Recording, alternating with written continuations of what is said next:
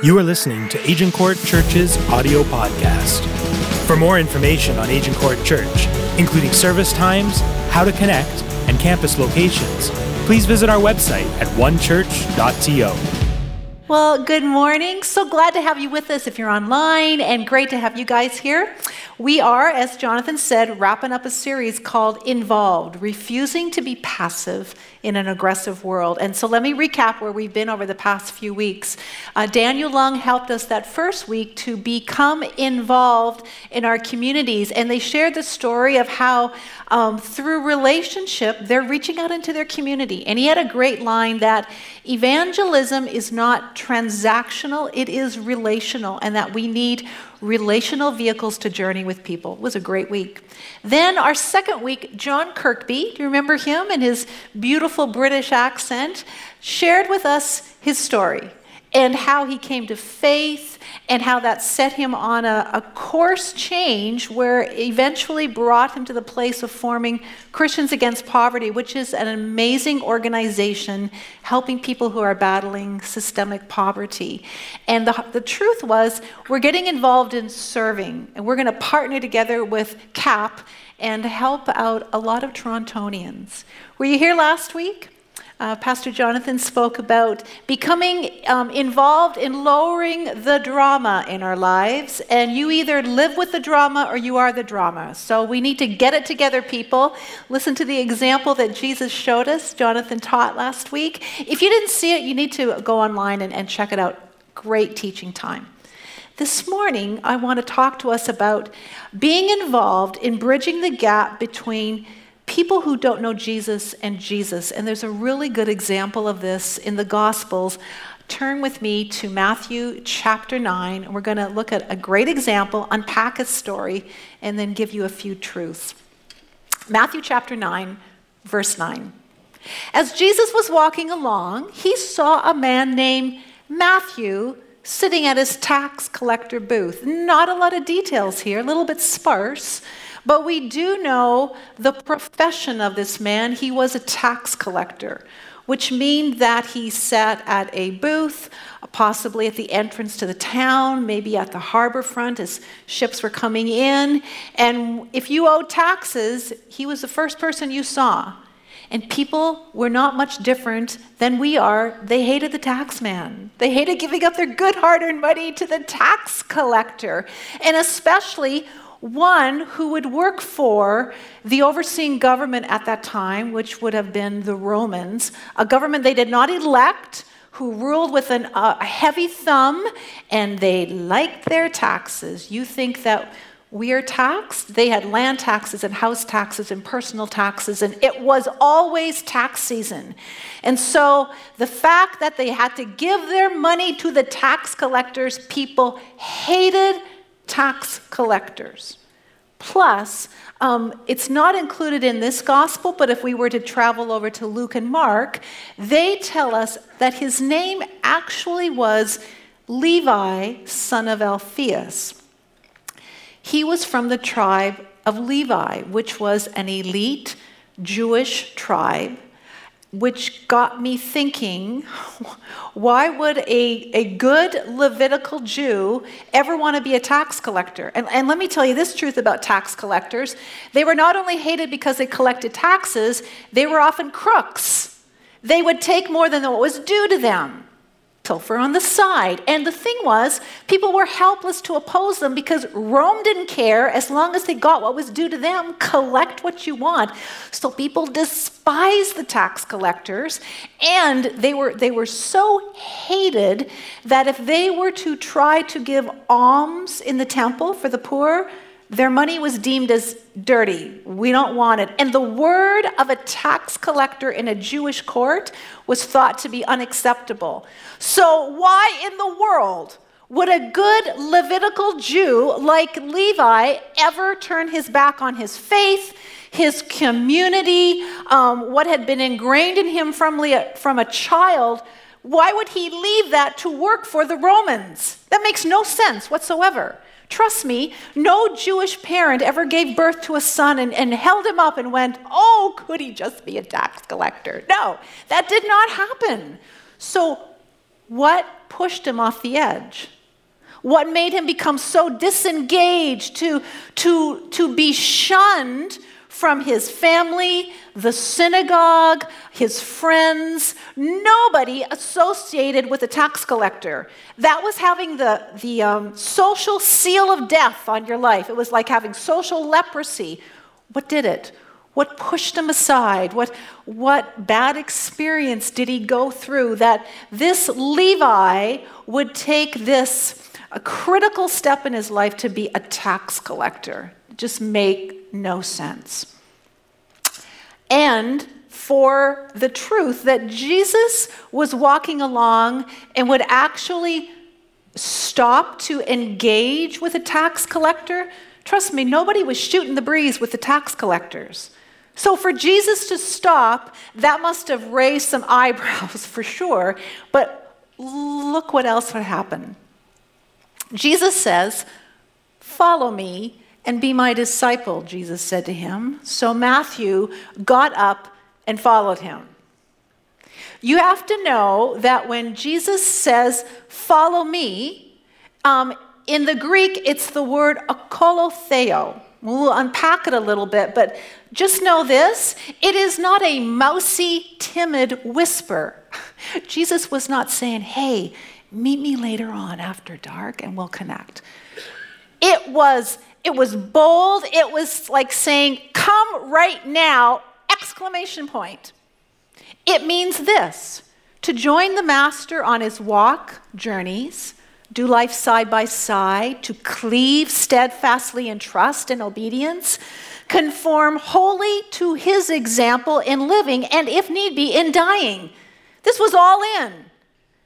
To follow Jesus would not be like following someone on social media where you check in to see what they had for dinner last night. It would not be, "Hey, I'm going to go grab a coffee with Jesus. I'll be back in a half an hour. Can you watch my booth?" No, it was, "I'm handing in my keys and I'm burning my bridges." And trust me, there were no rehires with the Romans. You know, many of the disciples, or few of them were, we know, fishermen. And from time to time, they would go back and fish. It was a totally returnable career. But there were no rehires with the Romans. Once Levi got up to akolotheo Jesus, it meant he was done with tax collecting. He was all in. So it just makes me wonder, why? Why would this disengaged, irreligious, done with my faith, working for the Romans, making great money Jew leave it all to follow Jesus? Why? Well, for sure, Levi knew who Jesus was. Luke 4:37 says that the word about Jesus had circulated through every village. And Pastor mentioned it on his video about Cathedral, that Capernaum was a bit of a hub, and that's where Levi was tax collecting. And so for sure, when Levi sees Jesus walking towards him, he knew exactly who it was. I don't know, but maybe Levi had even been lurking in the crowds in the background, because the news about Jesus was pretty big in Capernaum. It was everywhere. What news? There was the message Jesus was teaching. Jesus was talking to people about a new kingdom. And as soon as he used that word kingdom, that got people's attention because they were under the kingdom of Rome. And Jesus was saying, "I'm talking to you about a new kingdom." He was talking about the kingdom of God that actually would come out of their hearts. But when the Jews at that time heard the word kingdom, they immediately thought, "Yes, could he be the Messiah that will lead us in the revolution against Rome?" So there was the news about Jesus' message, plus crazy things had been happening. Miracles. Demon-possessed people were totally in their right frame of mind. Unparalyzed bodies were up walking around. Leprosy-covered bodies were clean. Jesus was big talk. So I guaranteed, as Jesus came up to Levi's booth and stopped, he knew exactly who it was.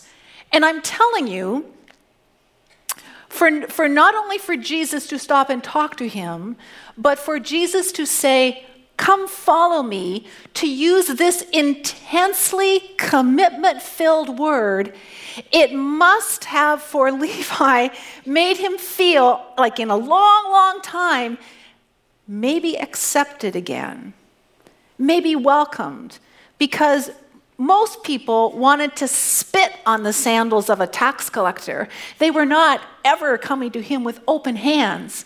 And when Jesus was saying, "Come follow me," I think acceptance just washed over his heart. And Jesus was saying, I don't know what got you to this place. I don't know how disengaged you feel or what happened. I don't know what scandals you're a part of. And he didn't need to know. But in that moment, Jesus was extending to Levi a do-over, a fresh start. And he said this too, you know what? While we're at it, let's give you a name upgrade. You will no longer be called Levi, the tax collector. I'm going to call you Matthew. Do you know what it means? Gift of God. Isn't that beautiful? And I like how in Matthew's gospel only, he refers to himself as Matthew. He liked the new name. It was as if Jesus was saying, I don't care if you see yourself covered with shame or regret. I see you as someone I want. I'm not inviting you to follow me at a distance. I'm inviting you to akalotheo, which if you wanted to sum that Greek word up, it meant walking with a rabbi and doing life so closely that the dust from his shoes would bounce up on your clothes. That close. I don't want you at arm's length, Levi. You're going to be Matthew. I see you as a gift. I want to do life with you. Come on and follow me. And he did. Why else would he have got up so quickly and at such great personal cost to him? He gave up his career, people. Why would he have done it unless in that moment, grace and acceptance and inclusion just sort of washed over his life? And I want to encourage you, if you're listening to me, I don't know if you're sitting at a cafe or sitting at home in your pajamas, if you're here within the sound of my voice and you're wondering, wow, the possibility of a clean start, a do-over, really? Would Jesus give that to me? He comes right up to your booth, right where you're sitting, and he says, come follow me, and I will give you a new start. The Bible says if anyone is in Christ, he's a new creation. The old is gone, the new has become. Without judgment, without condemnation, just open, welcome arms. And like Matthew, we get a new identity. You know, we used to sing a song years ago, there's a new name written down in glory. Do you guys remember that? And it's mine. And you know what it is? That name is beloved. You may see yourself as someone who has deep regrets and shame, and you just feel discarded. But if you say yes to Jesus, like Levi, Jesus says, come follow me. And he's going to give you a name upgrade too. Okay, then what happens? Verse 10. Later, Matthew invited Jesus and his disciples to his home as dinner guests, along with many tax collectors and other disreputable sinners. In one of the other Gospels, it calls them notorious. Might have been quite a gang that gathered there. So what happened? Matthew opened his heart to Jesus, and then he opened his network and his home. He thought, If Jesus invited me to be his follower, me, a tax collector, why wouldn't he do it for the guys too? And so he arranges a bit of a happy hour, a meet and greet at his home. Actually, one commentary says that Matthew arranges his own retirement party. I am done with tax collecting, guys. Come on over. And by the way, Jesus is going to be here too. So you've got good food, you've got Jesus, and you've got company. It's going to be a great setup. Have you ever been set up in a not so good way? Ever been invited to a dinner that you were told was free, but it ain't so free? My grandmother, who I lived with for quite a few years when I was in my early 20s, was the queen of setups. Not that kind of setup. She would set me up to be the special music at her church. And, I can carry a tune, but I'm not winning the launch for sure. And I always worked Sundays at the ever-famous Dairy Queen, and I would get home from work at 5 o'clock, 5:30. Church was at 6. I'd come walking in the door, just a hot, greasy mess, hot fudge from head to toe. She'd meet me at the door, all ready for church, purse in hand, going, "Oh, by the way, I told Sister Beasley that you would sing tonight." I ain't singing. And we would have this fight. Nobody likes to be set up.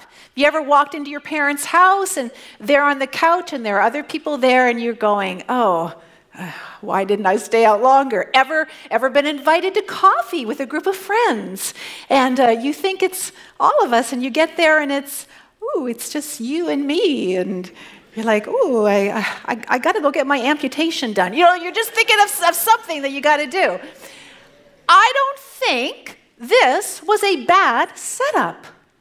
I don't think these guys thought, it's weird that we're getting together with Matthew. I think they hung out all the time. I don't think it was the first time they got together for drinks after work. I think it was just easy for them to come over. And plus, Jesus has no problem being there with them. Look what happens. Because the Pharisees, who were the religious leaders at that time, they get word of this, and what happens?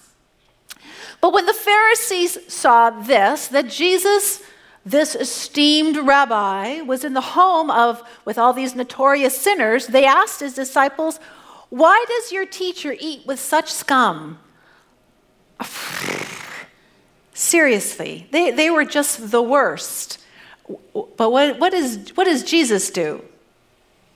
Healthy people don't need a doctor. Sick people do. I'm exactly where I should be. I like to be with people who are far from God. They need me the most. Then he added, "Now go and learn the meaning of this scripture. I want you to show mercy, not offer sacrifices." Do you know what he's referring to? He's making reference to their Old Testament book of Hosea. And Hosea was a prophet who God asked him to marry a scandalously unfaithful woman. It was a bit of a bizarre request. And when she was unfaithful in marriage, God told him, "I want you to keep winning her back, and I want you to love her and bring her back home." Why? Because God said, how you treat your wife so unconditionally with mercy is how I'm going to show you how I'm going to treat my people. And so Jesus was saying, that's what this group needs here. They don't need sacrifice. They need mercy. Go home and relearn that. And I think the Pharisees felt dry, to put it bluntly. And I think Matthew felt awesome that Jesus stuck up for him. And I think the notorious sinners, overhearing this exchange, thought, who is this Jesus? And what has happened to Matthew? Do you see what has happened? Matthew has bridged the gap between Jesus and his friends who don't know Jesus with this one simple, easy dinner invitation. Something remarkable happened in his life, and he thought, oh, I need to tell my friends, I'm going to invite them over, we're going to get together, and oh, I'm going to invite Jesus too, and the rest would be up to Jesus and them. So here are some thoughts as we sort of wrap this up and glean some truths from Matthew tonight, because I think all of us have people in our lives, just friends, family, they're really great people. I have a whole whack of them. Just awesome people. They've got their lives together, great careers, great families, great everything. But what is best and eternal has been pushed to the far sidelines of their lives, right? And they need Jesus. What would happen if I could help bridge that gap for them? And what if using Matthew's example, what if it happened through a simple invitation? I think we can invite. Watch the screens, see what people have to say.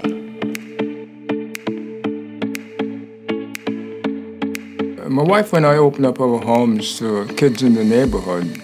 We started inviting them to church.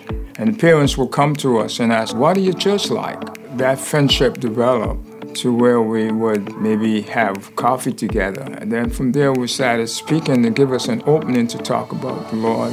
Like, let's say if they're going through a tough time, they'll be like, do you want to come to church? It's nothing too crazy. Like, you just come and listen, and it's only an hour long. I can pick you up. So when I play basketball every Saturday mornings, I would play with non-Christians, and I would have conversations with them about life, asking them how their days are.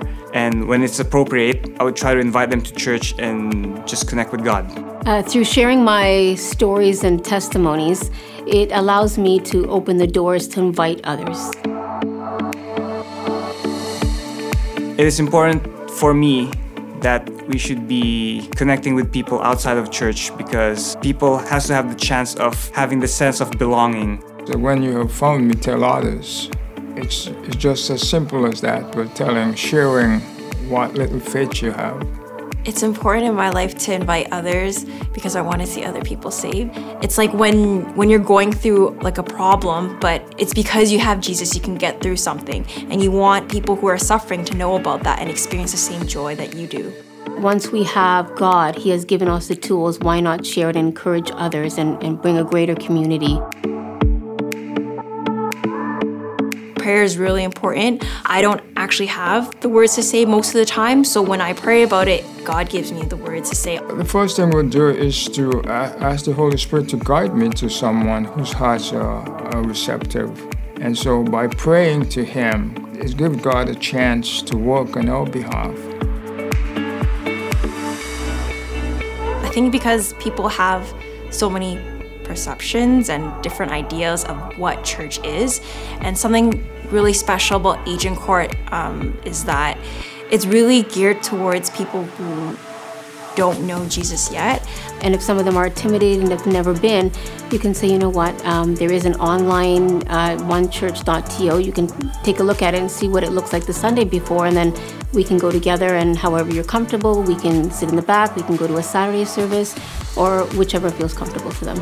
I would explain, I say, I go to church. I go to a wonderful church that non-threatening, wonderful people.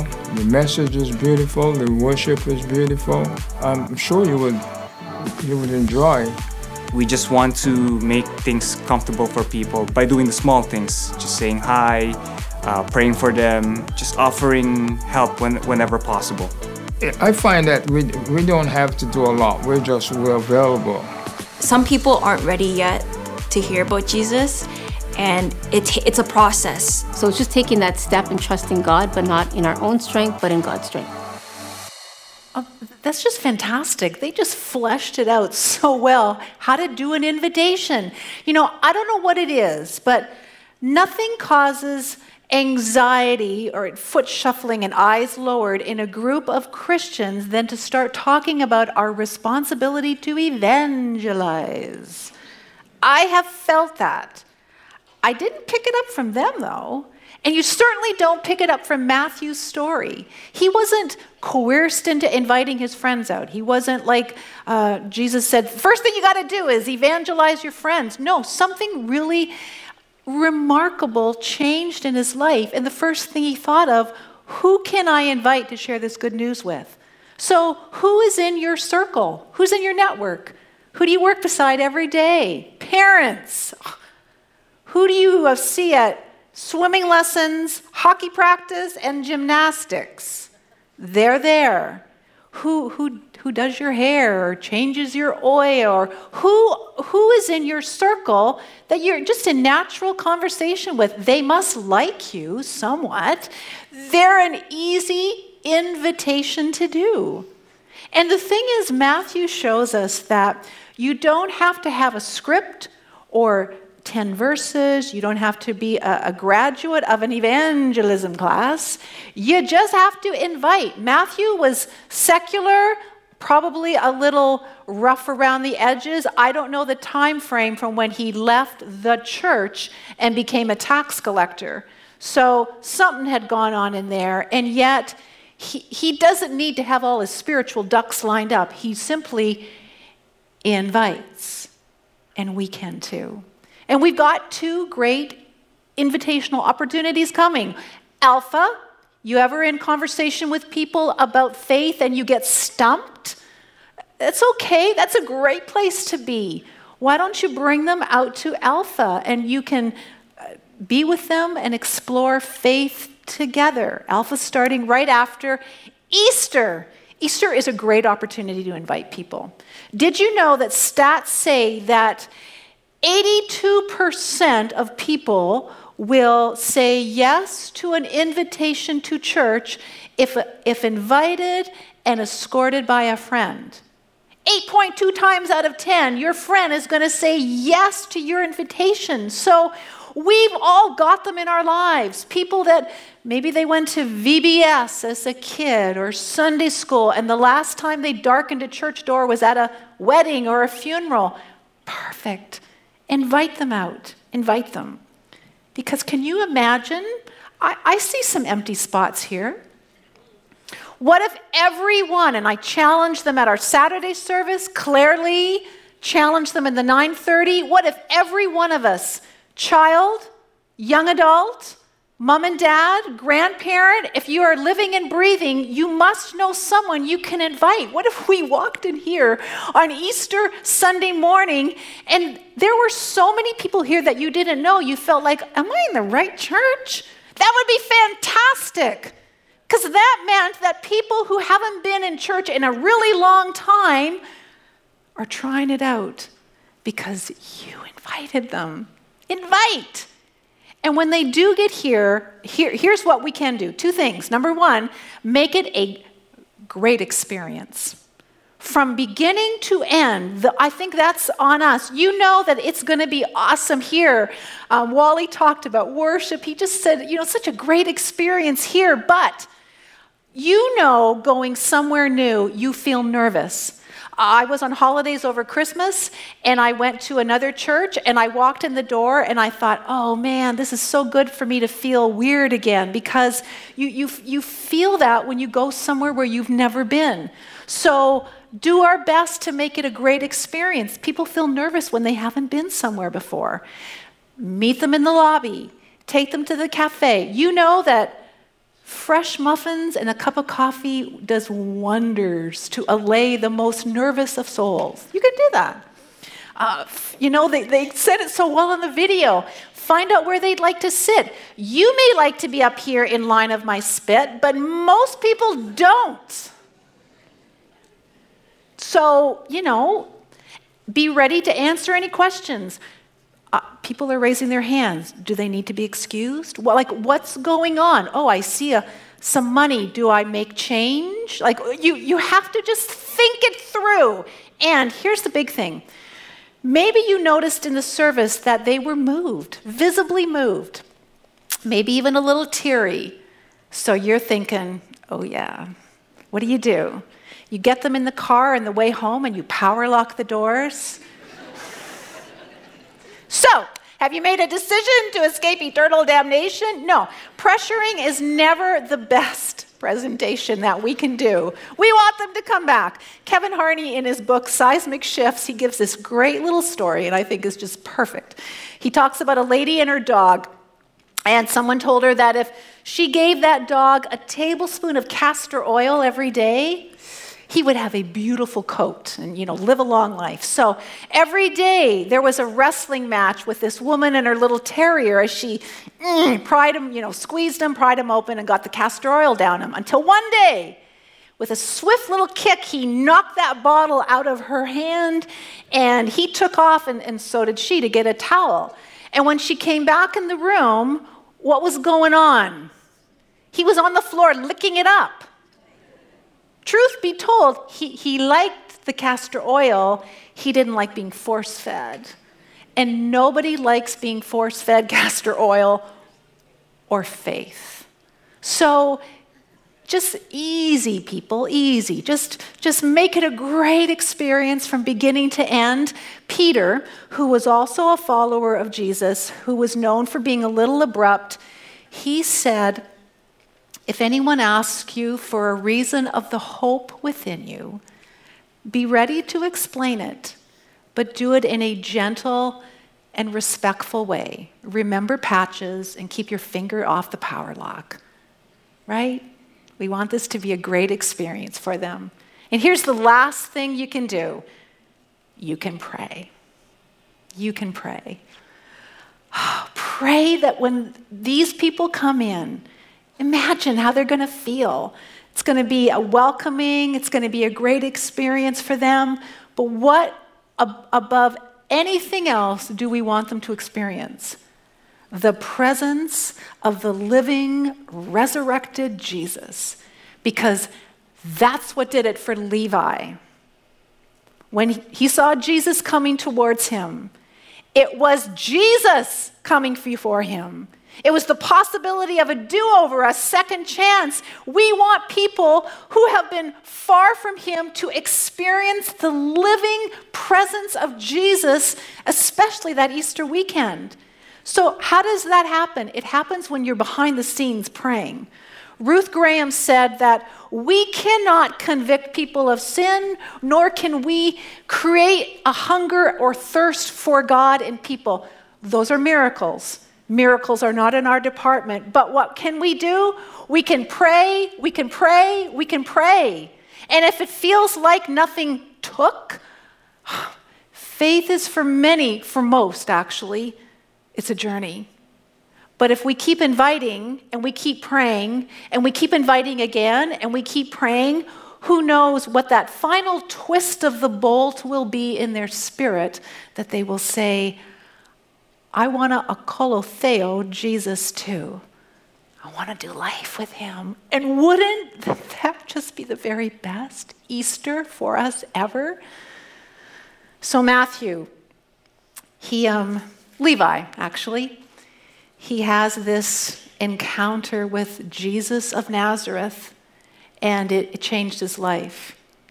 He got a rewrite, got a new name, a new profession, and it was such a deal breaker for him that he immediately thought, there are people that I've just got to invite. They've got to know. He bridged the gap between people who don't know Jesus and Jesus with his story and his invitation. And I don't know what happened in that meetup, that retirement, that meet and greet that night, but I do know that Jesus was there. And only eternity will reveal how could they not have been changed. And I'm believing it's going to happen for your friends and family as we bridge the gap between Jesus and people who don't know Jesus. So let's pray. First of all, as we pray, let's take out that invitation in your hand and let's pray over it. It's just a piece of cardstock. There's nothing magical in this invitation. But if we pray and ask the Holy Spirit to work through even a card invitation, I know he will. So I want you to be thinking, who is this going to? This is not for Aunt Ethel who goes to the church down the street. She knows Jesus. That's awesome. This is for someone who is far from Jesus, who doesn't darken the doors of a church ever or in a long, long time.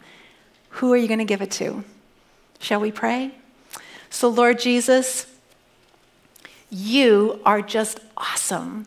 We love you. And for many of us here, we've already said yes to you, and it's been a deal breaker in our lives. And I just pray that you would tuck us close to you and that we would do life in step with you, that the dust off your robe splashes on us. It's so close.